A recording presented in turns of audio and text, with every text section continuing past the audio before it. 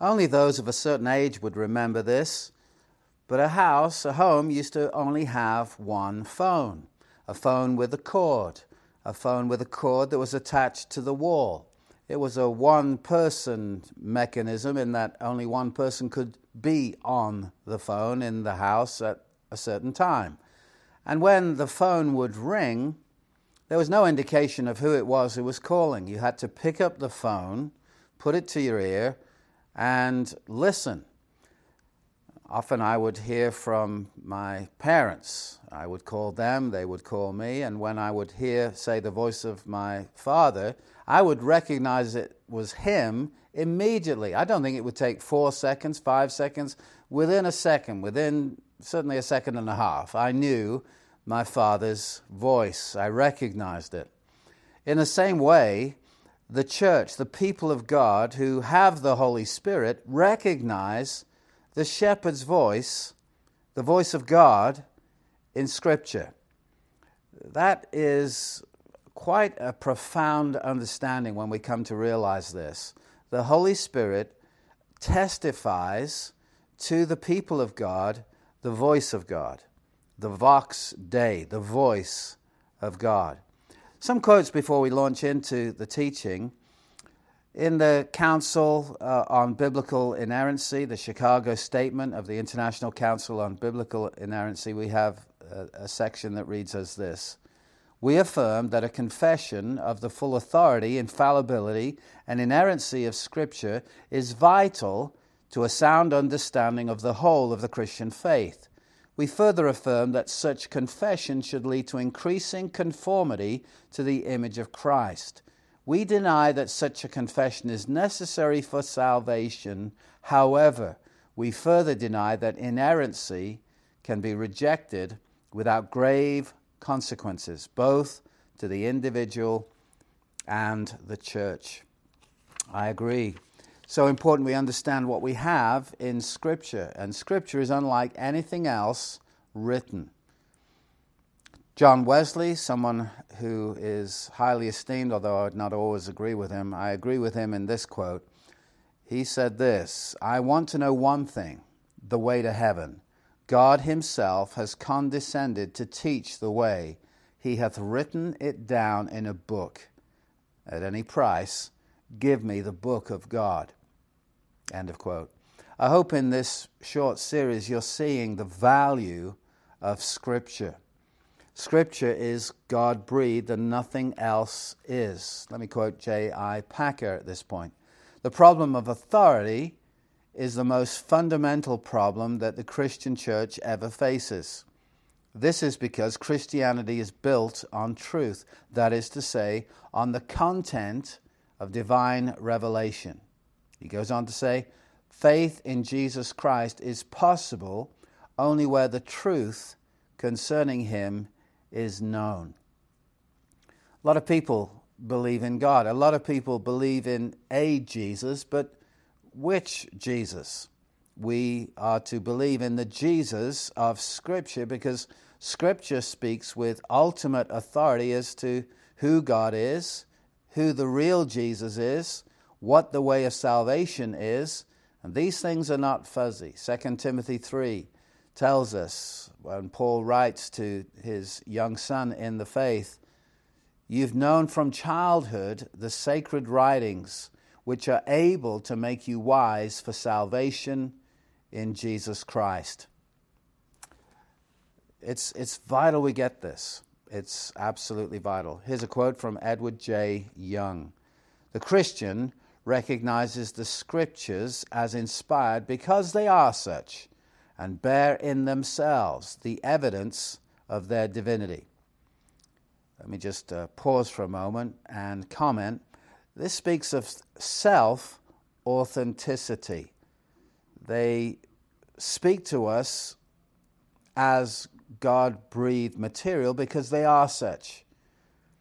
Let me read that again. "The Christian recognizes the Scriptures as inspired because they are such, and bear in themselves the evidence of their divinity." Of course, man, unaided, cannot so recognize the Scriptures, For the mind of man is affected by sin. Only God can identify for man that word which has proceeded out of his mouth. End of quote. It goes back to me as a son hearing the voice of my father. In the same way, the church, because of the work of the Holy Spirit in the heart of the people of God, we recognize God's voice, the shepherd's voice, in Scripture. Ned B. Stonehouse, he said this: to choose a philosophy which makes man ultimate is to commit intellectual and moral suicide. To acknowledge the final authority of the God of Christian theism, the God of the Bible, is to guarantee intellectual and moral integrity. His word must necessarily bear witness to its intrinsic divine character. That's a way of saying the same thing. So important we grasp that. We grasp it because God has revealed himself in Scripture. St. Augustine, he once said this: "This I have learned to do, to hold only those books which are called the Holy Scriptures in such honor that I finally believe that not one of the holy writers ever erred, depending on how you say that word." Notice, only those books which are called the Holy Scriptures does he hold in such honor as, we would say, inerrant, without error. There's a difference between inerrancy and infallibility. Inerrancy means without error. Infallibility is a step beyond that. It includes the idea that there's no error, but it goes to the point that it is incapable of being in error. And that's the view we Protestants have of the Bible, the Orthodox amongst us anyway. We believe the Bible is the Word of God. It's without error and incapable of being in error. Why? Because its source is God himself. The God-breathed Scriptures carry with it the weight of God, who is without error and is incapable of error completely. God is the truth. God is truth himself. Jesus said, "I am the truth." God is a God of truth. And though man can fail and man can err, God never can. And the Scriptures having its source in God, because men were carried along by the Holy Spirit of God, God himself, God the Holy Spirit, 2 Peter chapter 1, verses 20 and 21. The Christian has great comfort knowing that God has spoken in his word. Now, we say all this and we quote this because that's the view Jesus had of the Scriptures. Jesus had the highest possible view of the Scriptures. What Scriptures? The canon of the Bible. We've talked already about canonicity. It refers to the fact that our Bibles are complete. The canon is closed since the death of the last apostle. The Bible's comprised of the 66 books from Genesis to Revelation in the Old Testament, Genesis to Malachi, 39 books in the New Testament, Matthew through to the book of Revelation, 27 books, 39 plus 27 is 66. And we receive those books as inspired and submit to them. And one of the main reasons why we do that is Jesus affirmed the Old Testament. He affirmed it many times in his ministries. We're going to look at that in some brief detail. And we submit to the 27 books of the New Testament because our Lord Jesus authorized the apostles, his apostles, to write the New Testament. We've talked about the criteria for recognizing the books in the canon of the New Testament, and we've already established they were established on the principle it had to be written by an apostle or endorsed by an apostle. We've gone through that already. But this is very, very good for us to review.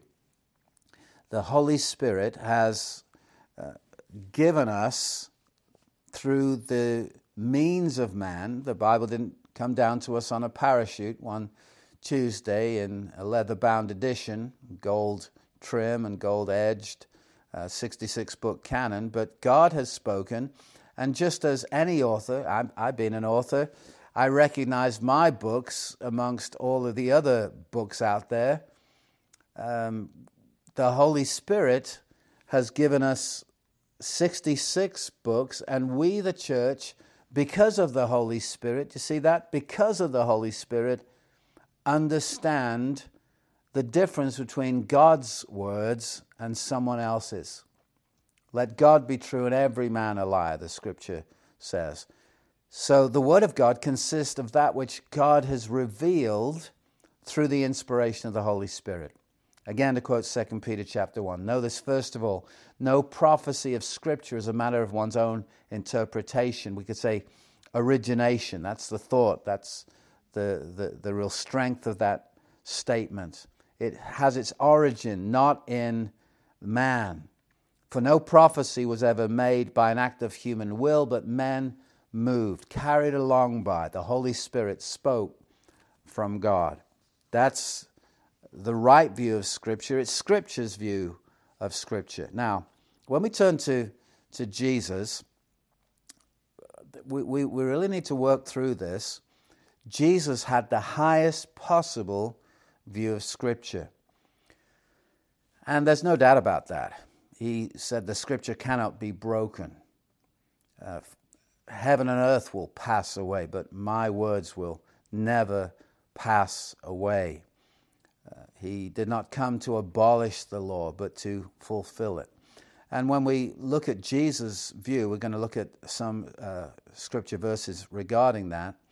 We need to understand that there is a Christian world out there that does not always submit to the Bible, and when you say, but Jesus had the highest view, their response is, well, Jesus was God, yes, but he was also man, and as man, he was just operating as a child of his day. He was believing what first century Judaism was affirming. He was a Jew, according to the flesh, and we've learned some things since then.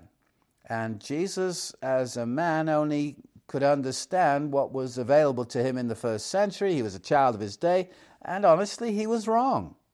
He was understandably wrong, but he was wrong. What do we do with that?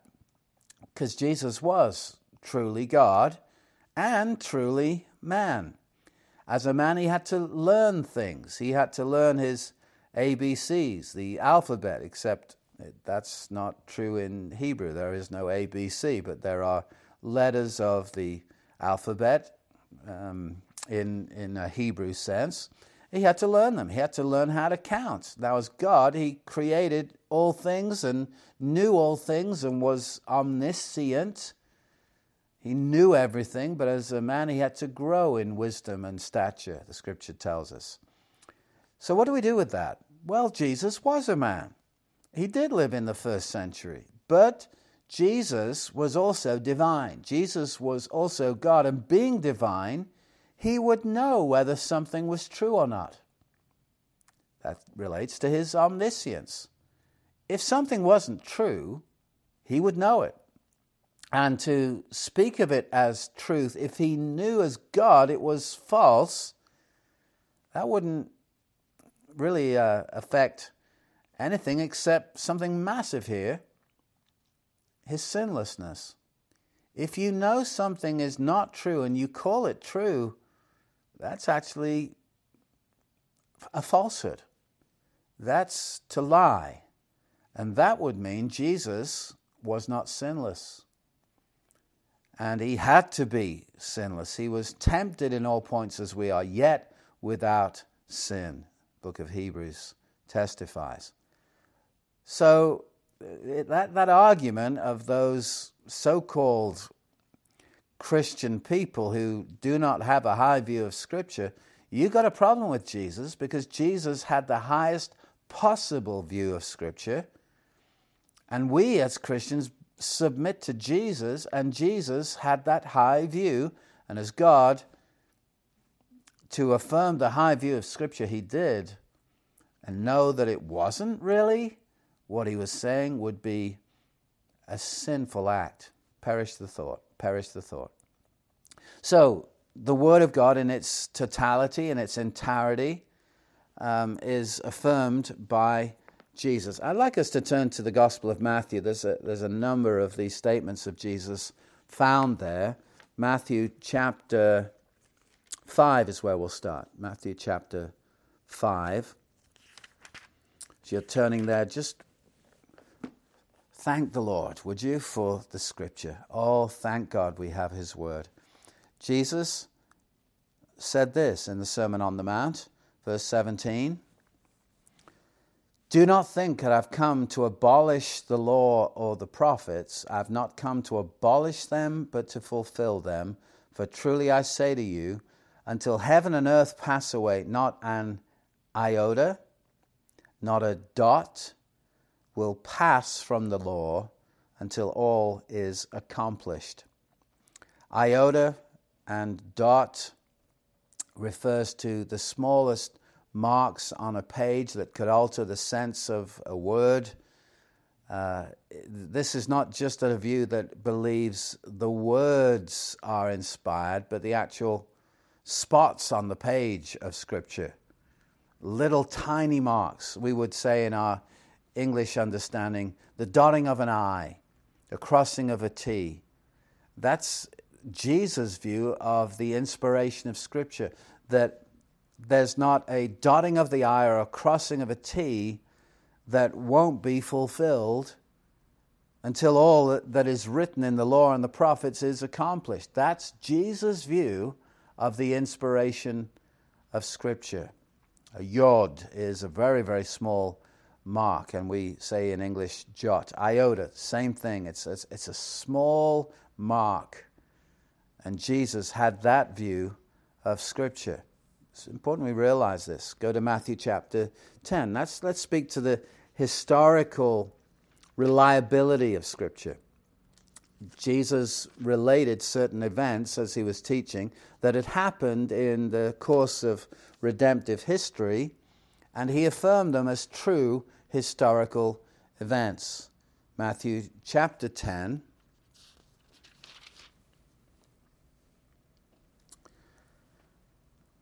In giving instruction to his 12 apostles, he said this, Matthew 10, verse 14, if anyone will not receive you or listen to your words, shake off the dust from your feet when you leave that house or town. Look at verse 15. Truly I say to you, it will be more bearable on the day of judgment for the land of Sodom and Gomorrah than for that town. There's a lot in what he just said. He affirmed that what we understand about Sodom and Gomorrah, a real judgment took place, and is saying that when you go out with your message, if they do not receive you and your message, it's going to be more bearable on the day of judgment for the land of Sodom and Gomorrah than for that town, the town you go to. He's affirming there will be judgment for the land of Sodom and Gomorrah. Why? Because the events described in Genesis actually took place. That's the inference there. It's an unavoidable inference. Sodom and Gomorrah, what we read about, actually happened, but when you go out to any town and you preach and they don't receive you, it's going to be better on the day of judgment for the people of Sodom and Gomorrah than for those that hear you in this, the first century. That's powerful stuff. Go to chapter 12. Matthew chapter 12. Picking up in verse 38. Then some of the scribes and Pharisees answered him, saying, Teacher, we wish to see a sign from you. But he answered them, An evil and adulterous generation seeks for a sign, but no sign will be given to it except the sign of the prophet Jonah. Look at verse 40. For just as Jonah was 3 days and 3 nights in the belly of the great fish, so will the Son of Man be 3 days and 3 nights in the heart of the earth. The men of Nineveh will rise up at the judgment with this generation and condemn it, for they repented at the preaching of Jonah, and behold, something greater than Jonah is here. The queen of the south will rise up at the judgment with this generation and condemn it, for she came from the ends of the earth to hear the wisdom of Solomon, and behold, something greater than Solomon is here. Do you see what is taking place there? When Jesus says these words, look at verse 40, he affirmed that Jonah was 3 days and 3 nights in the belly of the great fish. Again, he's affirming the historical reliability of Scripture, the Old Testament in this regard. And the preaching of Jonah, what happened in Nineveh, he's affirming that. What happened with the queen of the south as she came to view Solomon and the vast resources and wealth he had. He was affirming all of that, and yet he was saying something greater than Solomon is here. Something greater than Jonah is here. But he was affirming the reliability of Scripture. Now, skeptics in our day have mega problems with the idea of someone surviving being swallowed by a great fish. Although if you were to Google it, someone swallowed by a whale or a great fish, there are evidences of people, plural, who've survived such things in our day. But those news stories, while interesting, is not the basis of why I believe Jonah was in the heart of a great fish. I believe it because Scripture says it. That's it. That's all the evidence I need as a Christian who submits to Scripture. And when you realize Jesus affirmed that story, wow, it goes to a second degree, a second level, doesn't it? Jesus affirmed the historical event of Jonah and the big fish. It's great that people, not many, but some have survived being swallowed by a fish and lived to tell the tale. Came out very much looking like they'd been in the stomach and the stomach juices of a fish. Kind of gory to think about, but that's what Scripture says happened with Jonah. And God was orchestrating the whole event. Read the book of Jonah. It's a wonderful, wonderful book. And I believe the book of Jonah, just as I believe the books of the Old Testament and the New Testament, because the Holy Spirit attests to my heart and mind the reliability of the evidence that this is Scripture and God has spoken. Just as I recognize my Father's voice on the phone, I recognize God's voice through the Scripture. And Jesus affirmed the historical reliability of that event. Turn to Matthew 19. Matthew chapter 19. And skeptics really hammer the idea of Jonah and the big fish, but Jesus affirmed it. It's interesting where skeptics go in their attack on the Bible, their attack on the book of Genesis. Jesus affirmed Genesis. Jesus affirmed so much in Scripture. We're looking at some of this. Look at Matthew chapter 19, verse 3. And Pharisees came up to him and tested him by asking, Is it lawful to divorce one's wife for any cause? Is it lawful to divorce one's wife for any cause? He answered, Have you not read that he who created them from the beginning, and he's now speaking of Genesis.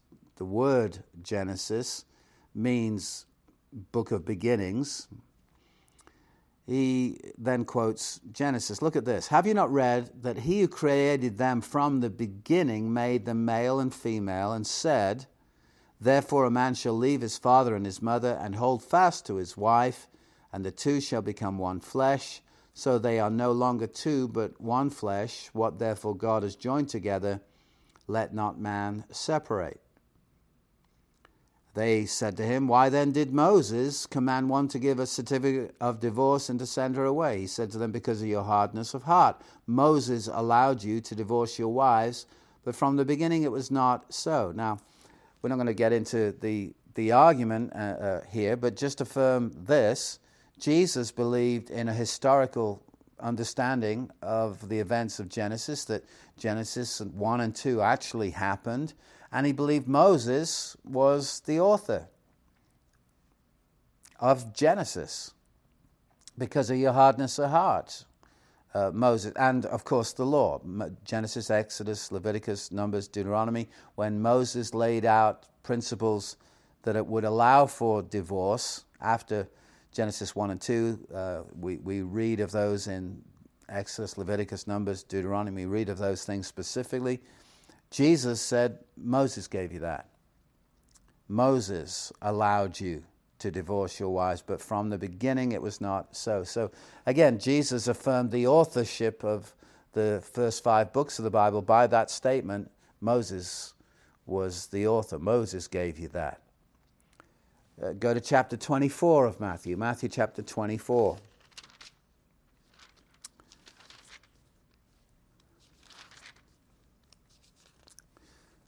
Verse 36. But concerning that day and hour, no one knows.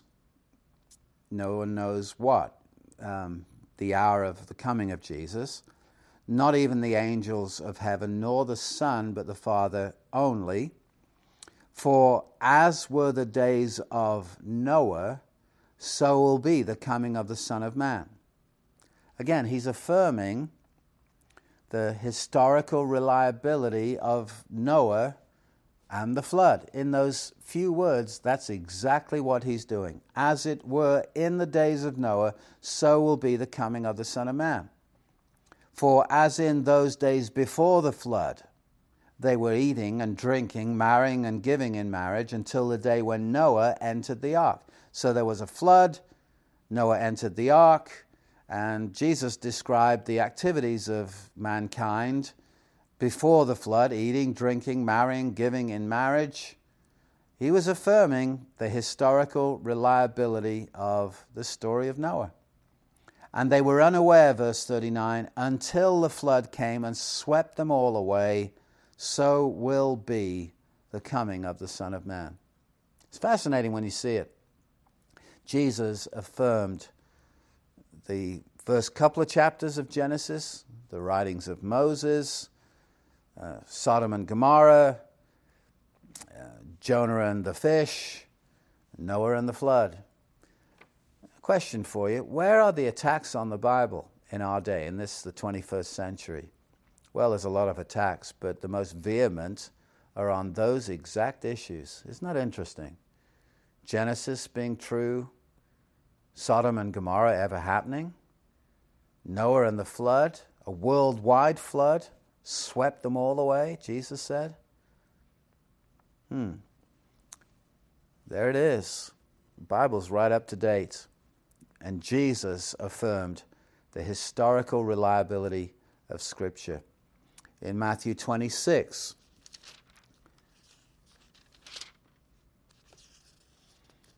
on to the right if you were in Matthew 24, Matthew 26.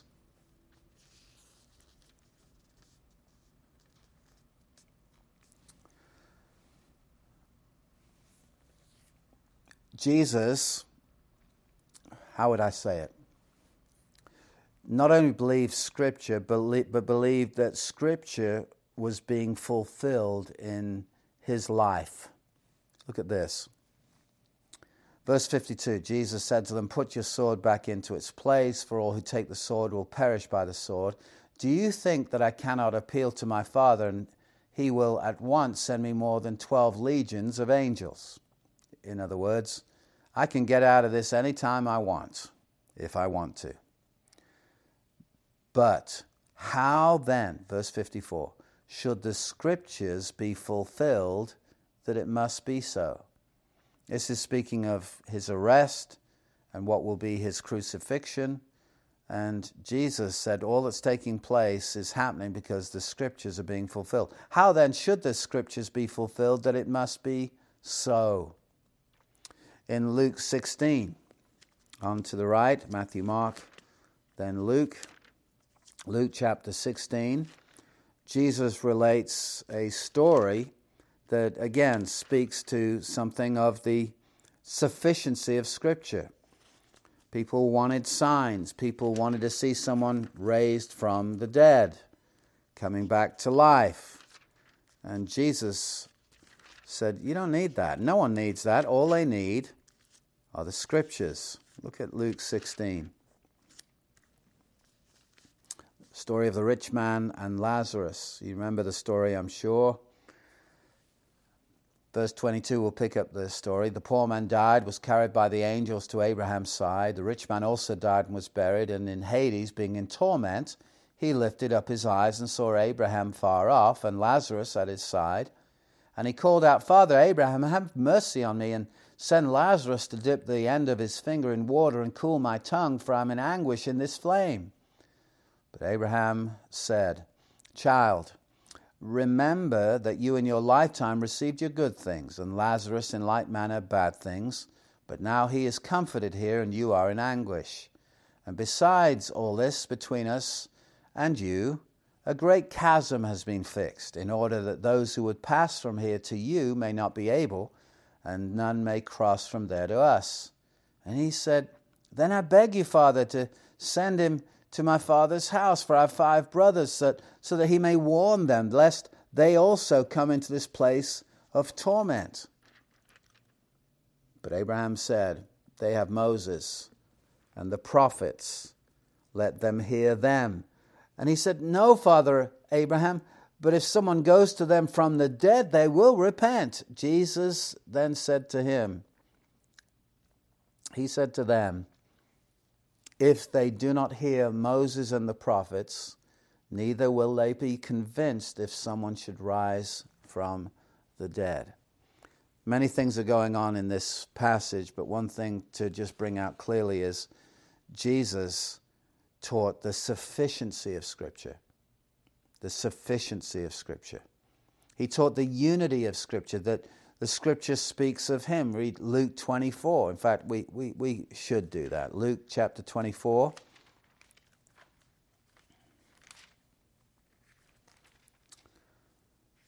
This is after the resurrection. Verse 27. He's speaking to those who were perplexed and confused on the road to Emmaus. And Jesus related to them, verse 25, he said to them, they were perplexed. Some of those who were with us went to the tomb and found it just as the woman had said, but him they did not see. Verse 25, he said to them, O foolish ones, and slow of heart to believe all that the prophets have spoken. Was it not necessary that the Christ, the Messiah, should suffer these things and enter into his glory? Question. Well, yeah, because that's what the prophets reveal. The Christ should suffer these things and enter into his glory. So believe that. And verse 27, and beginning with Moses and all the prophets, he interpreted to them in all the scriptures the things concerning himself. He affirmed the unified message of the Scripture. Go down, if you will, to verse 44. Then he said to them, These are my words that I spoke to you while I was still with you, that everything written about me in the law of Moses and the prophets and the Psalms must be fulfilled. Again, the unity of Scripture. He's speaking there of the 3 designations the Jews had of what we would call the Old Testament. The prophets followed the law. So the law first, the law of Moses, the prophets, and the Psalms. The Psalms was a portion of the writings, and it was those 3 designations that the Jews understood Scripture to be housed in. The law of Moses, the first 5 books, the prophets, and the writings that covered the other books of the Old Testament. And Jesus affirmed that designation in these words. But he spoke of the unity of the message. He said in John 17, "Thy word, your word is truth.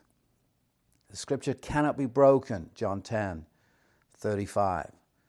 And he spoke of its authority and compared the authority of scripture to the traditions of men. Traditions of men never come up to the level of theopneustos, God-breathed material. So think of that. Verse 27, Luke 24, he explained to them the things concerning himself in all the scriptures. And verse 44, that which is written about me in the law of Moses, the prophets, and the Psalms must be fulfilled. As we think of that, think of the New Testament. Jesus spoke to his disciples, and these are the apostles, and said this, John chapter 14, "But the Helper, the Holy Spirit, whom the Father will send in my name, he'll teach you all things," and remember this, "and bring to your remembrance all that I said to you." Again, Jesus taught that the apostles would have divine aid in recalling the very words of Jesus. Hear that. He'll teach you all things, the Holy Spirit will, and bring to your memory, to your remembrance, all that I said to you. So Jesus affirmed the fact that they weren't going to forget what they needed to remember. And they would remember it accurately because of the Holy Spirit's work. Not because these were men of great ability mentally and had either photographic minds, because they wrote down what he said, or had some infallibility of the audio persuasion. They could remember absolutely accurately, inherently what anyone ever would say to them. No, the Holy Spirit would help. The Holy Spirit would bring to their remembrance all that I said to you. And that's so vital. Again, Jesus is affirming there that when these apostles wrote, they would be writing accurately because of the help of the Holy Spirit. But the Helper, the Holy Spirit, whom the Father will send in my name, he will teach you all things and bring to your memory, bring to your remembrance, not only what I said to you, but all that I said to you. Everything needed is found in the power and work of the Holy Spirit, not in the apostles themselves. In John 16, he said, when he, the Spirit of truth, comes, he will guide you, speaking to the apostles there, he will guide you into all the truth, for he'll not speak of his own authority, his own initiative, but whatever he hears, he will speak, and he will disclose to you what is to come. He will glorify me, for he'll take of mine and will disclose it to you. All things that the Father has are mine. Therefore I said that he takes of mine and will disclose it to you. The apostles themselves understood that they were writing by the power of the Holy Spirit. You could read of that in 1 Corinthians 14. Paul, in fact, it's very important we do that. Paul, in 1 Corinthians 14, though he was writing a letter, understood what he was writing was more than simply his understanding and his opinion. 1 Corinthians 14, look with me in verse 37. If anyone thinks that he is a prophet or spiritual, he should acknowledge that the things I'm writing to you are a command of the Lord. If anyone does not recognize this, he is not recognized. 1 Thessalonians chapter 2.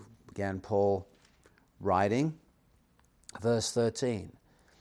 And we also thank God constantly for this, that when you received the word of God which you heard from us being apostles, you accepted it not as the word of men, but as what it really is, the word of God, which is at work in you who believe. Again, understanding this was not just the best possible opinion. We're preaching the Word of God. They recognized their own writings as being on a par with the books of the Old Testament, the Word of God. 1 Thessalonians chapter 4, look at verse 15. For this we declare to you by a word from the Lord, that we who are alive, who are left until the coming of the Lord, will not precede those who've fallen asleep. 2 Peter, we've talked about Paul. Let's look at Peter and his understanding. 2 Peter chapter 3. This is now the second letter, verse 1. 2 Peter 3, verse 1. This is now the second letter that I'm writing to you, beloved. In both of them, I'm stirring up your sincere mind by way of reminder that you should remember the predictions of the holy prophets and the commandment of the Lord and Savior through your apostles. Again, he's putting the prophets on the same level as the command of the Lord through your apostles, he being one of them. In fact, he goes on to put Paul's words in his letters on the same par as Scripture. He actually calls them Scripture. Verse 14, therefore, beloved, since you are waiting for these, be diligent to be found by him without spot or blemish and at peace, and count the patience of our Lord as salvation, just as our beloved brother Paul also wrote to you according to the wisdom given him, as he does in all his letters. So Paul and all his letters, when he speaks of them in these matters, there are some things in them that are hard to understand. Peter found some things of Paul hard to understand. That's actually a comfort, isn't it? Even as an apostle, he had to think through a lot of the things that Paul wrote. We're in good company when we find ourselves in the same boat. Peter had that issue too. We have to think, as in fact Scripture tells us to do. Think through, think on these things, think them through, and the Lord will give you understanding, is the promise. There are some things in them being the letters of Paul. So Peter's writing about the letters of Paul and writes this, there are some things in them that are hard to understand, which the ignorant and unstable twist to their own destruction, as they do the other Scriptures. What's the absolutely unavoidable inference there? It's this. These ignorant and unstable people do this with Paul's writings as they do to the other Scriptures. Peter is putting Paul's writings on the level of Scripture. 1 John chapter 4. On to the right again, 1 John chapter 4.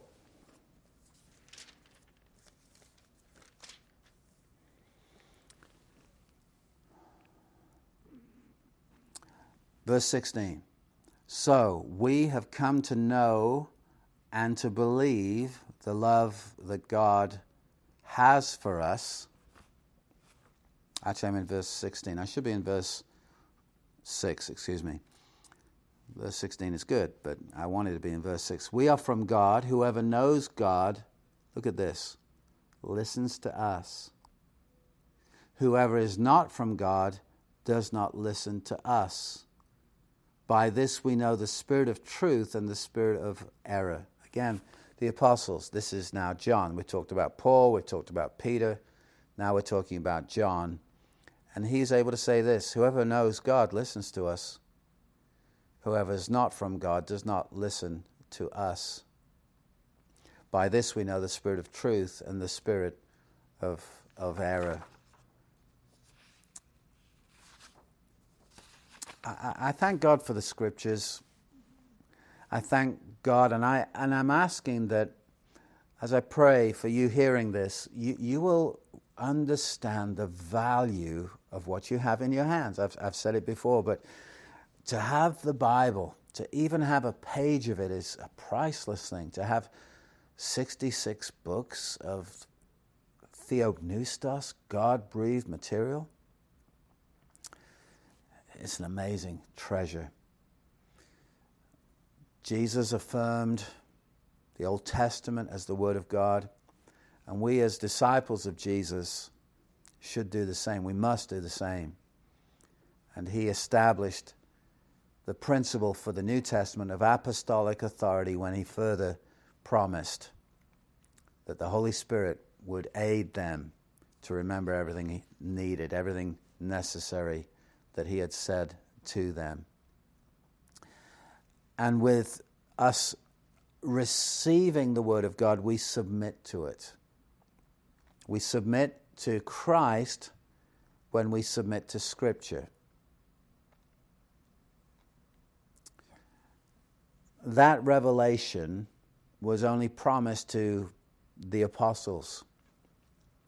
He will lead you into all truth. He'll take of mine and disclose it to you. All things I've said to you, he'll bring it to your remembrance.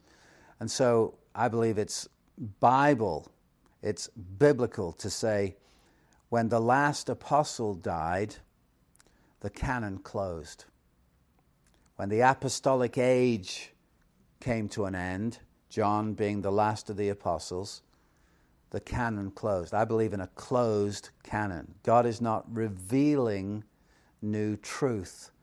A 67th book of the Bible being written in our date. No, the canon is closed. Now, God now gives illumination to us of the revelation, but there's no new revelation. God is not speaking through any apostles today. There were certain criteria to be an apostle, one of which was to see the risen Christ and be commissioned by him. And Paul called himself the last of the apostles. You can read that in 1 Corinthians 15. And so there's no new apostles on earth, and there's no new Scripture being written. The canon is closed. The Holy Spirit now is not giving revelation, he's giving illumination, and those are important things to distinguish. I'm going to wrap up now, but I trust it's just been a blessing to your soul to hear Jesus on this theme. Do you and I submit to Jesus? If we do, 2 words would sum up this distinction. According to Jesus, the 2 words in theological terms are sola scriptura. That's it. Jesus put Scripture on a level nothing else was like, nothing else was near it, and he challenged every tradition that did not conform to Scripture. And the New Testament points us to nowhere else. Only Scripture is God-breathed. Let me finish by quoting kind of a lengthy quote, but it's a worthwhile quote from Kevin DeYoung. Jesus held Scripture in the highest possible esteem. He knew his Bible intimately and loved it deeply. He often spoke with language of Scripture.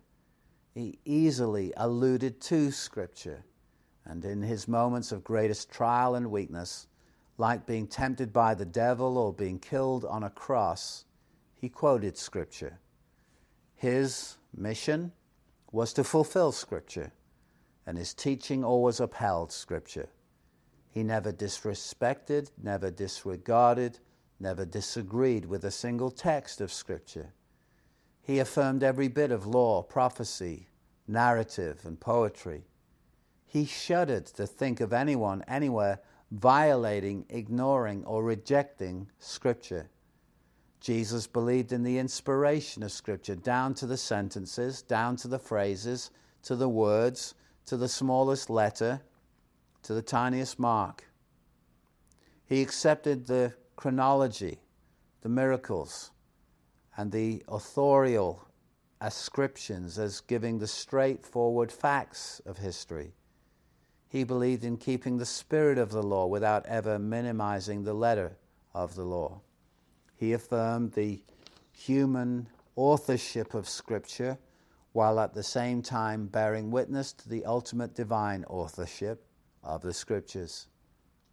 He treated the Bible as a necessary word, a sufficient word, a clear word, and the final word. It was never acceptable in his mind to contradict Scripture or stand above Scripture. He believed the Bible was all true, all edifying, all important, and all about him.